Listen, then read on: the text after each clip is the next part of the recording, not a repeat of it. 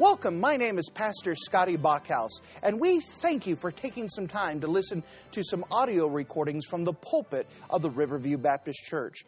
Our desire is to show the Lord high, holy, and lifted up, as well as try to be a blessing to those through the Word of God. Please enjoy this message, and we pray that it will be a blessing to your life.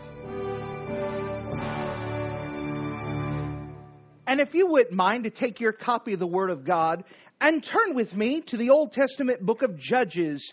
Judges in chapter number 11.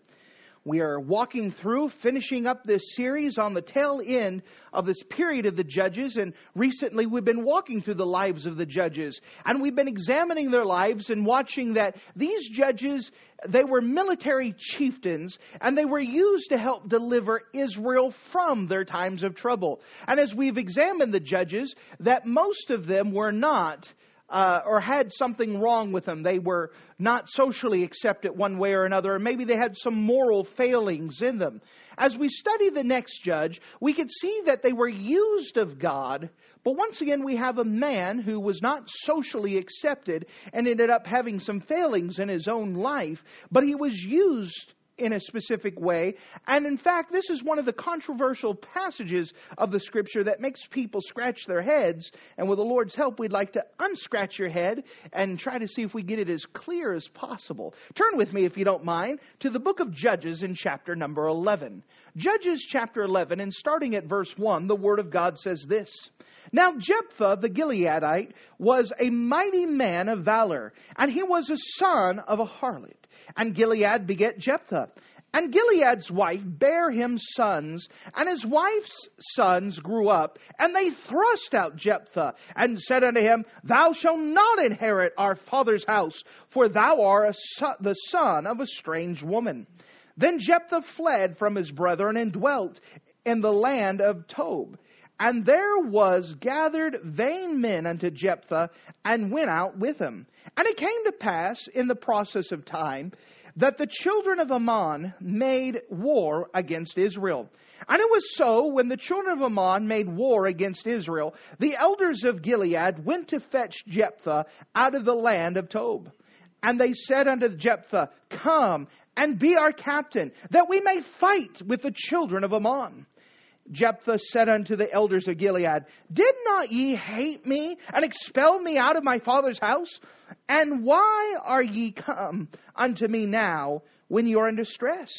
And the elders of Gilead said to Jephthah, Therefore we turn again to thee now, that thou mayest go with us, and fight against the children of Ammon, and be our head over all the inhabitants of Gilead. And Jephthah said unto the elders of Gilead, If you bring me home again to fight against the children of Ammon, and the Lord deliver them before me, shall I be your head? And the elders of Gilead said unto Jephthah, The Lord be witness between us, if we do not so according to thy words. Then Jephthah went up to the elders of Gilead, and the people made him head and captain over them. And Jephthah uttered all his words before the Lord in Mizpah.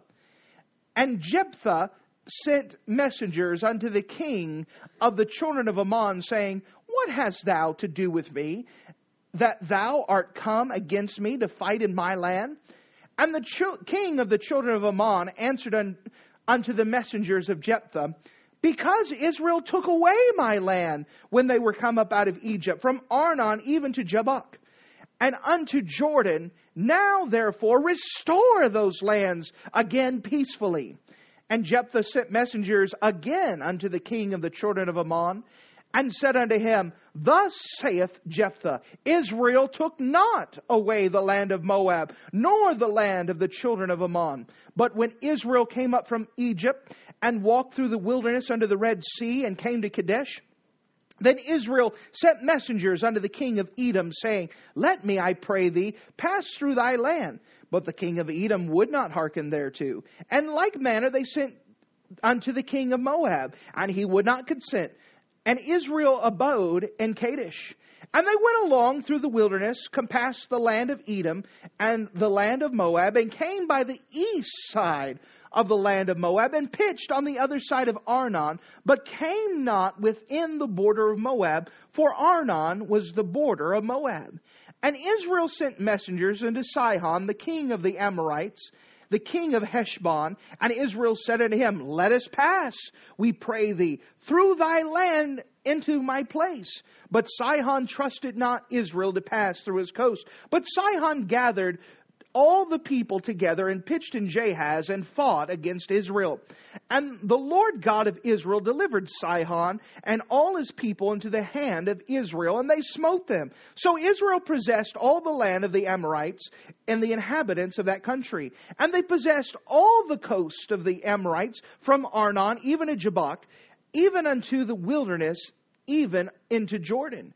Now the Lord God of Israel hath dispossessed the Amorites from before his people Israel. And shouldest thou possess it? Wilt not thou possess that which Chemosh thy God giveth thee to possess? So whomsoever the Lord our God shall drive out before us, them will we possess.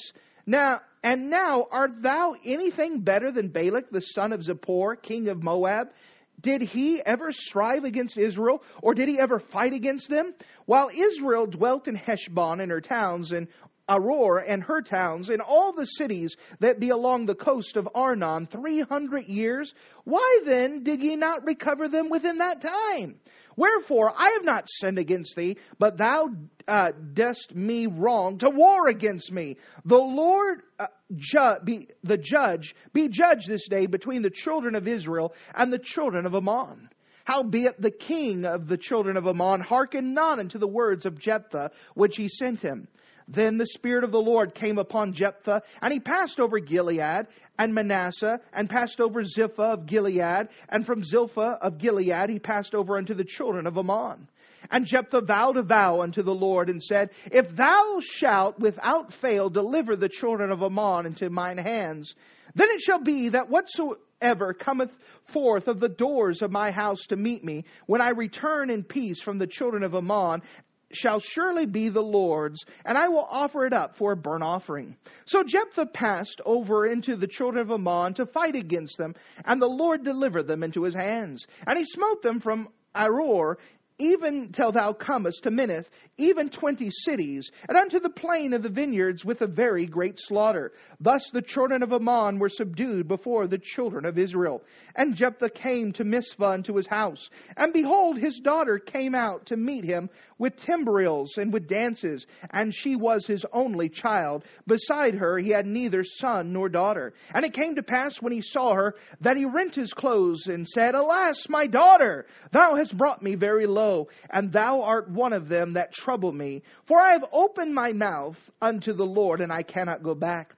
And she said unto him, My father, if thou hast opened thy mouth unto the Lord, do to me according to that which thou hast proceeded out of my mouth. For as much as the Lord hath taken vengeance for thee of thine enemies, even the children of Ammon.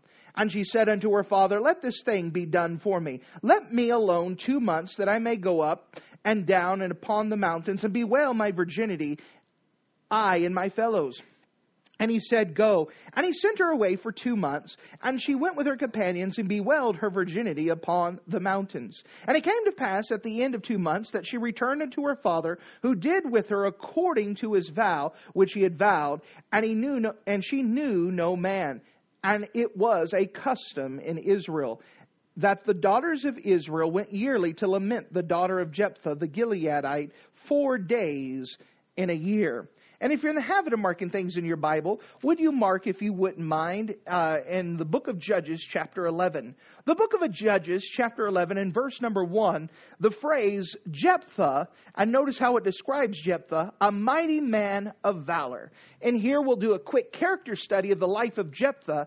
Jephthah, the mighty man of valor. Jephthah, mighty man of valor. If you don't mind, let's go to the Lord together and let's pray.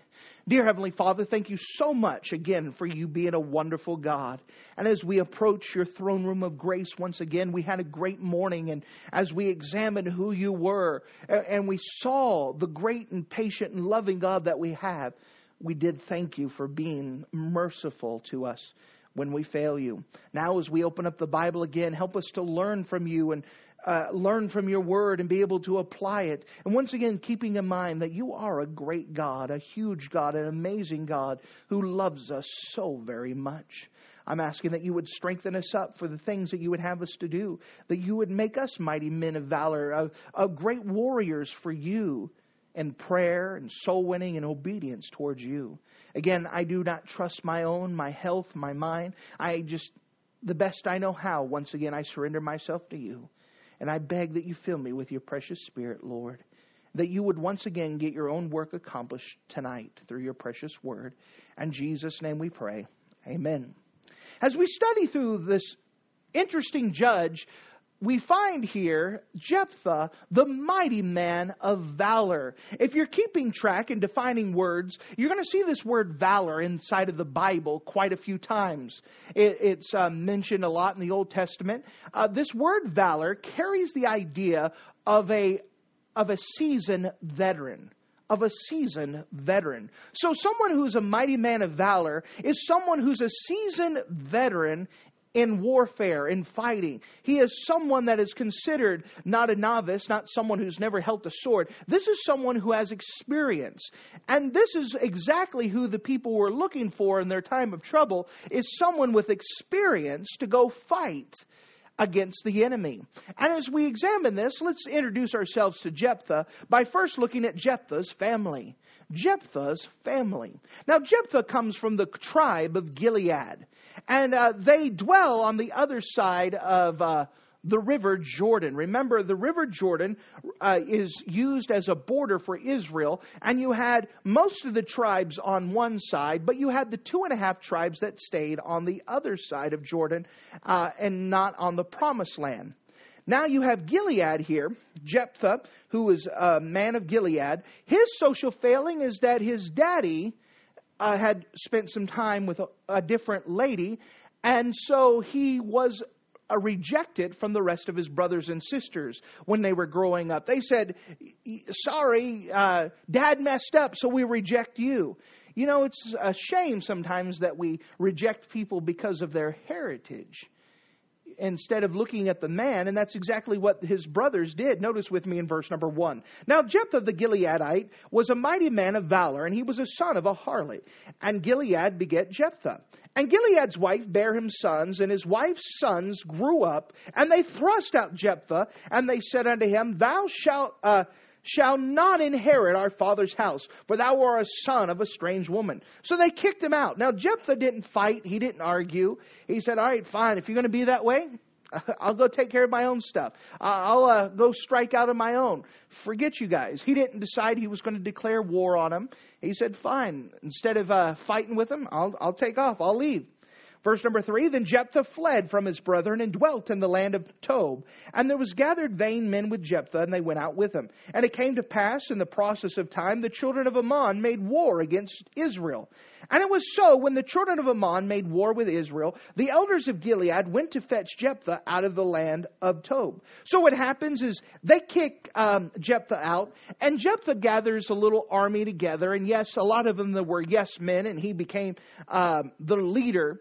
But through that time, whatever he was doing, he became a man who was experienced in warfare. He was experienced in winning battles, whether it was raids or whatever it was. He gained quite a bit of experience, and with it, quite a bit of name. So when the children of Ammon started to attack the children of Israel, what happened is that they said, we need someone to lead us in battle. We need someone who's going to win. We need someone who knows how to fight. They said, let's go get Jephthah. Now, Jephthah had been rejected, and for how many years he'd been living by himself, and now he's needed. And so they fetch him and said, please, will you be our leader? Please, will you fight for us?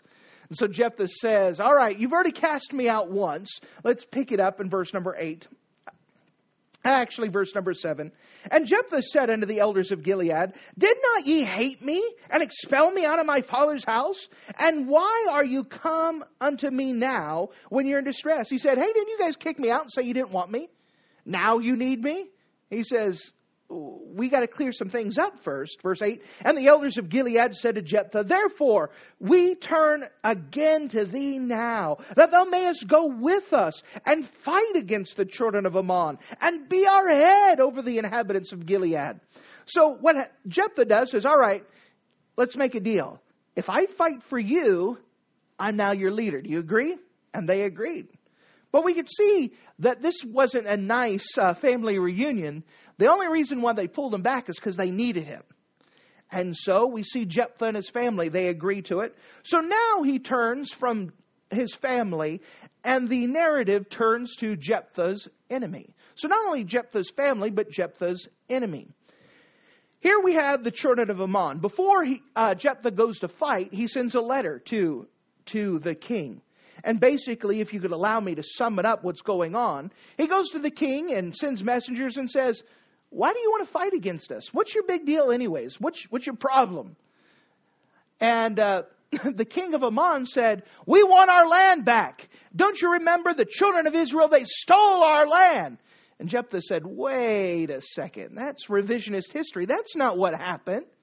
And what he does is he goes through and recalls what is recorded in the Old Testament with Moses as they go through it. Remember what occurred? That as they're traveling through the wilderness wanderings, they decide they're going to cross the river through Jordan. And so they first of all come to the very southernmost kingdom on the other side of Jordan, which is Edom.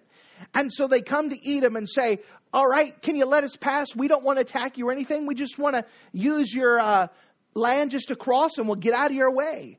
And God had specifically said, don't destroy Edom. If you remember where Edom came from, this is the family of Esau. The family of Esau. And on top of that, this is where a lot of Ishmael's relatives had been living. So you have Ishmael and you have Esau's relatives living in Edom. Remember, Edom means red. That's where you got the Esau from. Remember, he was a red, hairy guy, if you remember that in the book of Genesis. And God said, you can't destroy them.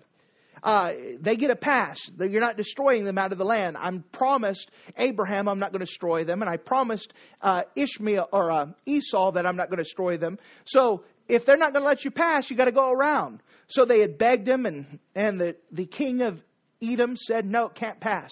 So they went around the desert the long way, and they came to the next country that was up, and that was the country of Moab. And they said, hey, we're not want to destroy you. We just want to cross. We just need to get to the other side of the river. Will you allow us to cross through your land? And the king of Moab says, no way, man. If you get into my land, you're going to destroy me. Forget it. You can't pass. And once again, remember that the children of Moab are descendants of Lot. And so God said, you can't destroy them because I promised Lot. And I promised Abraham that he can't destroy them. All right, so we can't go to Edom. We can't cross here. We can't cross in Moab. All right, well, let's go to the next one. Well, here they come to Ammon. Ammon happened to be children of Lot as well. And they go, can we cross? And they said, you can't cross. Oh, man, come on. We've been traveling and you won't we just want to go over there. You can't cross. Well, God says you can't destroy them either because they're children of Lot. And I promised Abraham. All right, so now they got to travel all the way up north. Now they come to the Amorites. And they come to the kings of Sihon and Og. And now these are Canaanite lands. God has no promises to them. They said, can we pass? And they said, nope. And they said, oh, we're going anyways. And they conquer all of that northern territory. And they get through it. And as they cross it, of course, their border expanded over time. And they said, hey, since we've crossed and we've expanded our borders and stuff, you say that we took your land. You've had 300 years to get it back. Why haven't you done it? You've had now, after 300 years of waiting, now you finally decide now it's time to go ahead and claim your stake that we supposedly stole from you? It doesn't work that way. Well, the king of Ammon was just looking for a reason to fight, and so he came up with a reason, but it didn't match with history. You know what Jephthah did? Is he took his Bible and said, no, it doesn't match. It's not what the Bible says. It's not what's recorded down. It doesn't work. Well, of course, the king of Ammon's not interested in listening, so he says, don't worry, we're going to fight anyways. If you don't like my excuse, how about we fight just because I don't like you? How about that? And so they're going to go fight. So we see Jephthah's family, that he was rejected, and when he was needed, they brought him back. We see Jephthah's enemy, that he wrote letters and they sent messengers to the king of Ammon, and the king of Ammon had an unbiblical reason. His history was wrong, but he corrected him and said, nope, but the war is going on. Now the third thing we want to show you is Jephthah's vow. Jephthah's vow. Notice, if you don't mind, in verse 29, we see Jephthah taking the enemy. Then the Spirit of the Lord came upon Jephthah, and he passed over Gilead and Manasseh, and passed over Mizpah of Gilead. And from Mizpah of Gilead, he passed over unto the children of Ammon. Now in verse 30, Jephthah vowed a vow unto the Lord, and said, if thou shalt without fail deliver the children of Ammon into my hands, then it shall be that whatsoever cometh forth of the doors of my house to meet me, when I return in peace from the children of Ammon, shall surely be the Lord's, and I will offer it up for a burnt offering. So Jephthah's getting ready to fight, and so he says, well, I'm supposed to be trusting in the Lord, so how about we pray? All right, God, you help me win this battle, and if I win this battle, the very first thing that comes through the doors, I'm going to give you that as a burnt offering. You see, he said that as a vow, and he said that kind of hastily. He said that kind of quick. But let me tell you something. When you make a vow to God, you better keep it. It is an important thing. The Bible talks about it, that if you vow a vow to God, you better keep it. It'd be better if you didn't make a vow in the first place than to make a vow and not to keep it. The Bible says later on in a different passage. But Jephthah said this vow, and of course God did get him the victory. Notice with me in verse number 32. So Jephthah passed over into the children of Ammon to fight against them, and the Lord delivered them into his hands. And he smote from Aroer, even until thou comest to Minnith, even 20 cities of the plains of the vineyards, with a very great slaughter. Thus the children of Ammon were subdued before the children of Israel. God answered his prayer, and he destroyed 20 cities of the enemy, went and just plowed a great slaughter, won the battle, and now he's ready to come home. So he said the very first thing that happens is that whatever crosses through his door, now he's probably thinking like a goat or a cow or a bull or something. Notice what occurs in verse 34. And Jephthah came to Mizpah into his house, and behold, his daughter came to meet him with timbrels and with dances. And she was his only child. Beside her, he had neither son nor daughter. So he comes home and says, all right, it's nice to be back. And the very first person to greet him is his daughter. Remember, he made a promise, and his daughter comes. Now, this is where people start to say, what in the world? Is he going to bind up his daughter? Is he going to burn her alive on the stake? What's going to happen here? I mean, how does this work out? Well, let's read a little bit more. And verse number 35, and it came to pass when he saw her, he rent his clothes. Remember that word rent means to tear. It carries the idea, it was an expression that they did, that whenever something came to a public astonishment, something that was public shame, they would rip their clothes as a public sign of shame of something wrong. His daughter comes in and he says, oh no! He rips his clothes as a sign of public shame. And he said, alas, my daughter, thou hast brought me very low. Thou art one of them that trouble me. For I have opened my mouth unto the Lord, and I can't go back. So his daughter comes in, and he wants to be glad to see her, but he says, oh no, I made a promise to God. And you came in. I have to keep my promise. And so he explains what he promised to her. Verse 36, and she said unto him, my father, if thou hast opened thy mouth unto the Lord, do unto me according to that which proceedeth out of thy mouth. For as much as the Lord hath taken vengeance of thee of thine enemies, even of the children of Ammon. So she goes and says, Dad, you made a promise to God. You go ahead and carry out your promise. Now, let's pause here. I'm going to explain what's going on, but let's just use contextual clues. If she's going to get burned alive, do you think she would react like this? No. All right? None of you would be crazy enough to say, Dad, come home and say, all right, I made a promise to God and I'm going to burn you up. Okay, whatever you want. Probably not. And so whatever's going to happen, she's not going to get burnt alive. So notice what goes on, verse 37. And she said unto her father, let this thing be done for me. Let me alone 2 months, that I may go up and down the mountains and bewail my virginity, I and my fellows. And he said, go. And he sent her away for 2 months. And she went with her companions and bewailed her virginity upon the mountains. And it came to pass at the end of 2 months that she returned unto her father, who did with her according to his vow, which he had vowed. And she knew no man. And it was a custom in Israel that the daughters of Israel went yearly to lament the daughter of Jephthah, the Gileadite, 4 days in a year. So now what is going on? Now we understand that culture has changed in 3,000 years. This is how far back it was. And we also know that language and understanding has changed. For example, today we would say, let's go to the mall. And you would know what I meant. But 100 years from now, if someone said, reading a thing that I went to the mall, what is this mall type thing? You see, customs may have changed some. You know, we may have certain customs that we take for granted and we don't have to explain to someone else, right? I had a birthday party. What's that? Well, we don't have to explain that because that's a common knowledge thing today. Well, the people there, they had the custom of the Old Testament law. And the Bible explains that if someone makes a vow or something like this, that they could remunerate it with money.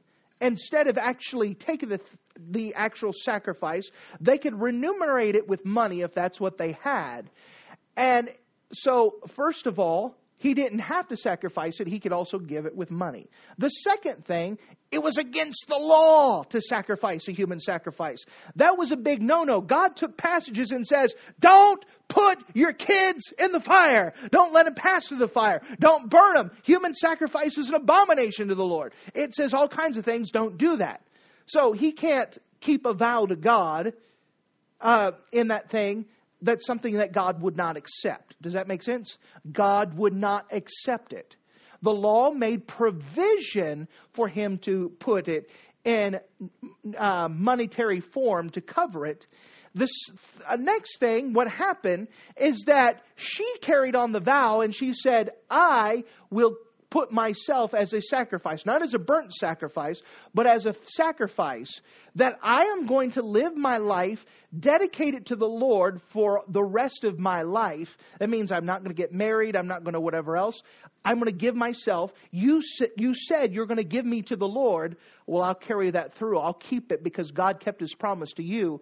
I will go. Just, Dad, before I go, give me 2 months to spend some time with my girlfriends, her companions. Let me take a 2-month vacation before I give them the rest of my life to the Lord. Is that acceptable? He said, fine. And so she spent 2 months and in preparation and crying. She's not going to get married, to realize that her dreams are now changed. Now she's going to spend her time to the Lord. And then what happened, it became a custom that her friends went 4 days a year to go visit her and to once again kind of weep and say, I'm sorry you're not going to get married. I'm sorry that your life has changed. That type of thing. Does it sort of make sense? It's kind of as clear as mud, right? So, first of all, that God would not allow a human sacrifice. That's a true thing.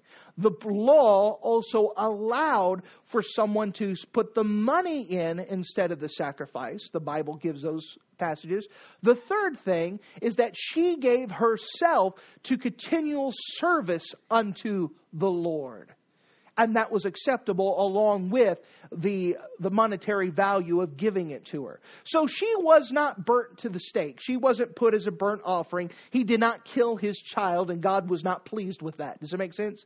It was something that was allowable. And the Bible here doesn't explain that, because if in this day, a common Jewish person who understood the law, they wouldn't think different of it. But today, because of context, because of 3,000 years of changing, because of unfamiliarity, someone could read this and say, he killed his daughter! How dare he do that? Well, that's not what happened. There's a little bit of confusion. But we're not done yet, if you don't mind. We saw Jephthah's family and saw how they rejected him, but they called him back when they need him. We saw Jephthah's enemy, that he went and got in a Bible discussion, a history discussion with the king of Ammon, but ended up destroying them. We saw Jephthah's vow that Jephthah said, all right, God. Now he spoke quickly, and we see here, he was very serious about keeping his vow. There's something serious. When you're talking to God, the God who created all the universe, and you make a promise, you better keep it. Because you're talking to God. How dare you break a promise to God? You see, that was very important that he kept his word. He didn't break it, he kept it. And so we see this, his vow. But there's one thing in the life of Jephthah that we want to show you here. Jephthah's overreaction. Jephthah's overreaction. Notice with me in Judges chapter 12 and verse number 1. Judges 12 and verse 1.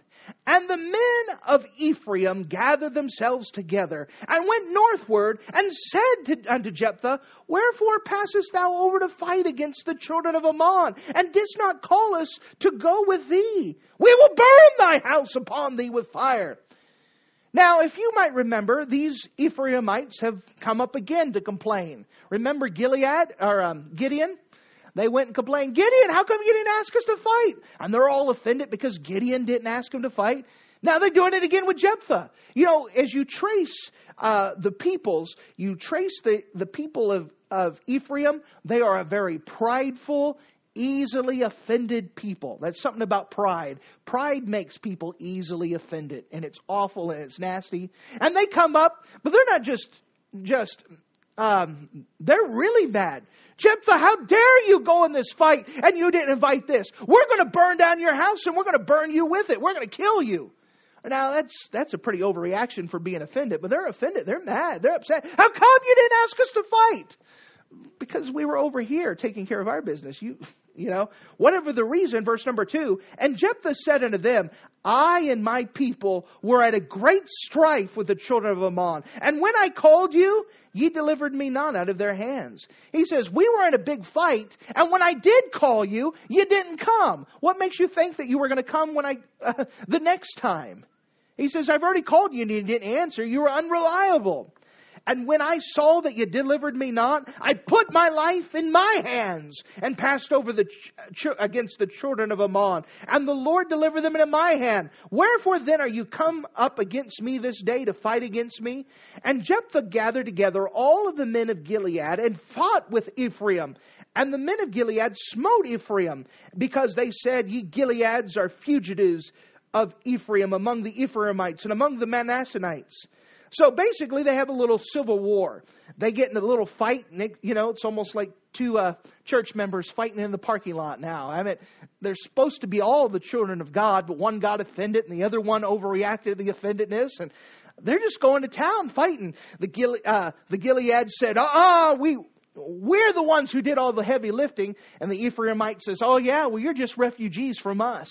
We just allow you to live here. We're the ones who've given you protection. And now they're calling each other names and they're fighting. And tempers and passions are getting heated.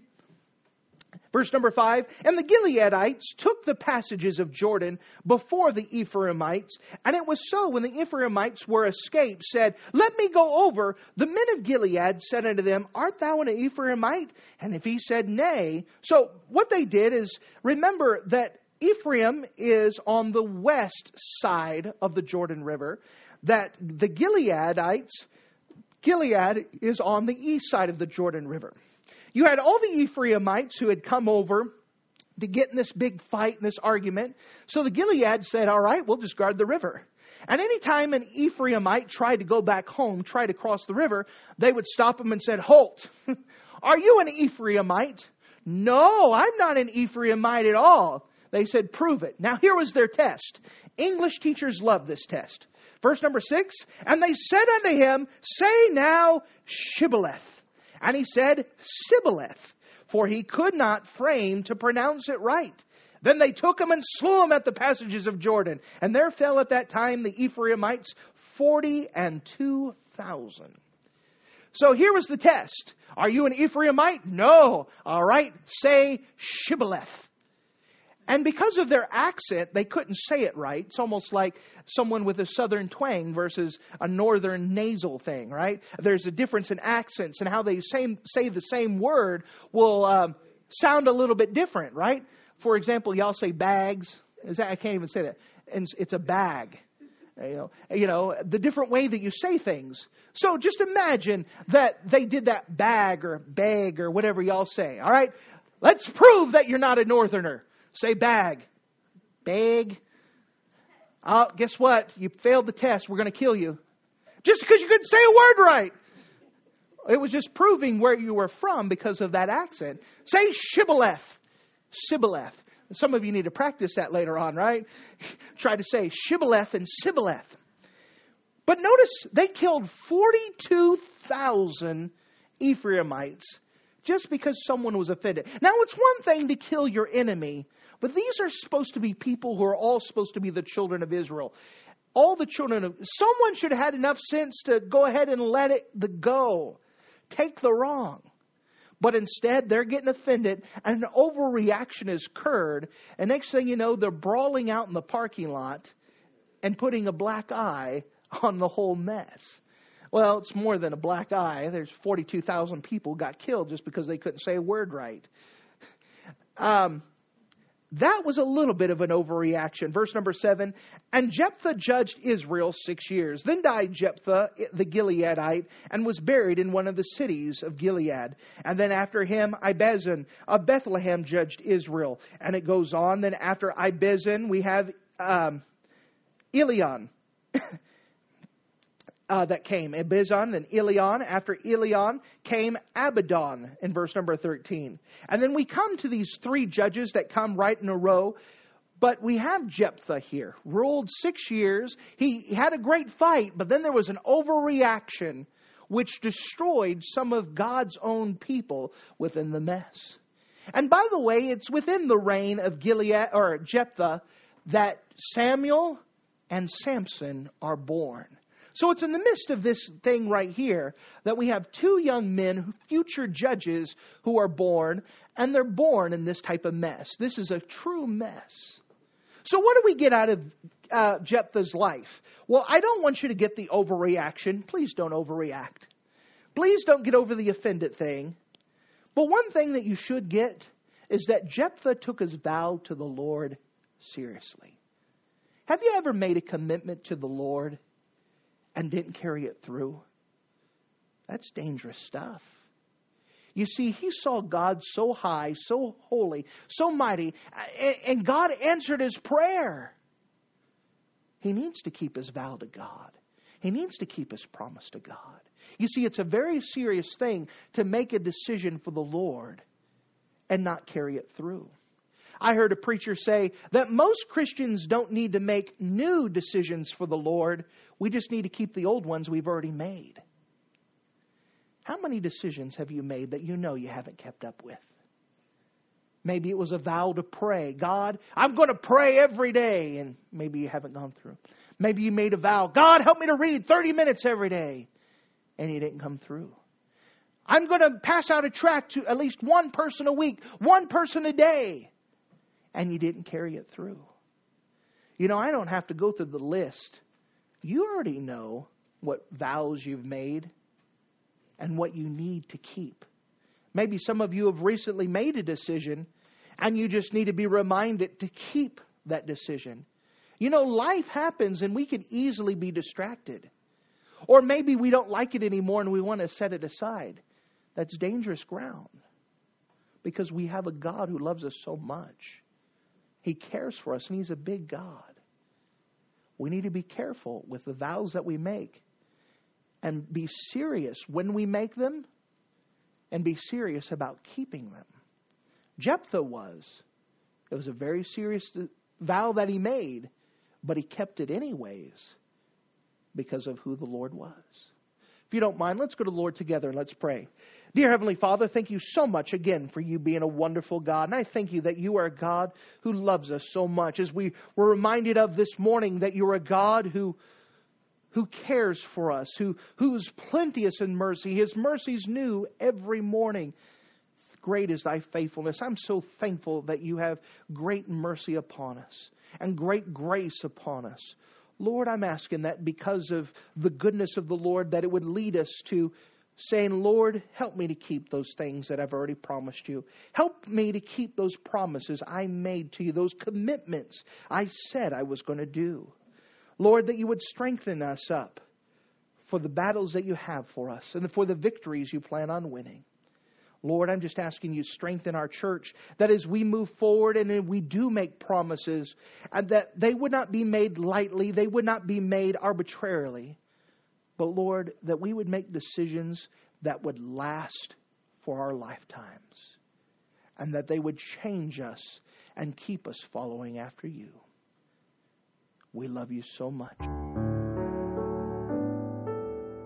Thank you for listening to this audio message. This is Pastor Scotty Bachhaus, and I encourage you to take this information that you just received and make a specific decision to follow after the Lord. If you don't know Jesus Christ as your Savior, let me beg you to take the time to receive Jesus Christ for the forgiveness of your sins. If you are saved, I encourage you to make a decision in your life to help you get closer with the Lord. If there's anything specific we can do to be a blessing or to pray for you, we encourage you. Look us up on the internet at riverviewbc.com. Once again, that's riverviewbc.com. Or if you would prefer to call us, you can give us a call at area code 920-530-6308. Once again, that number is 920-530-6308.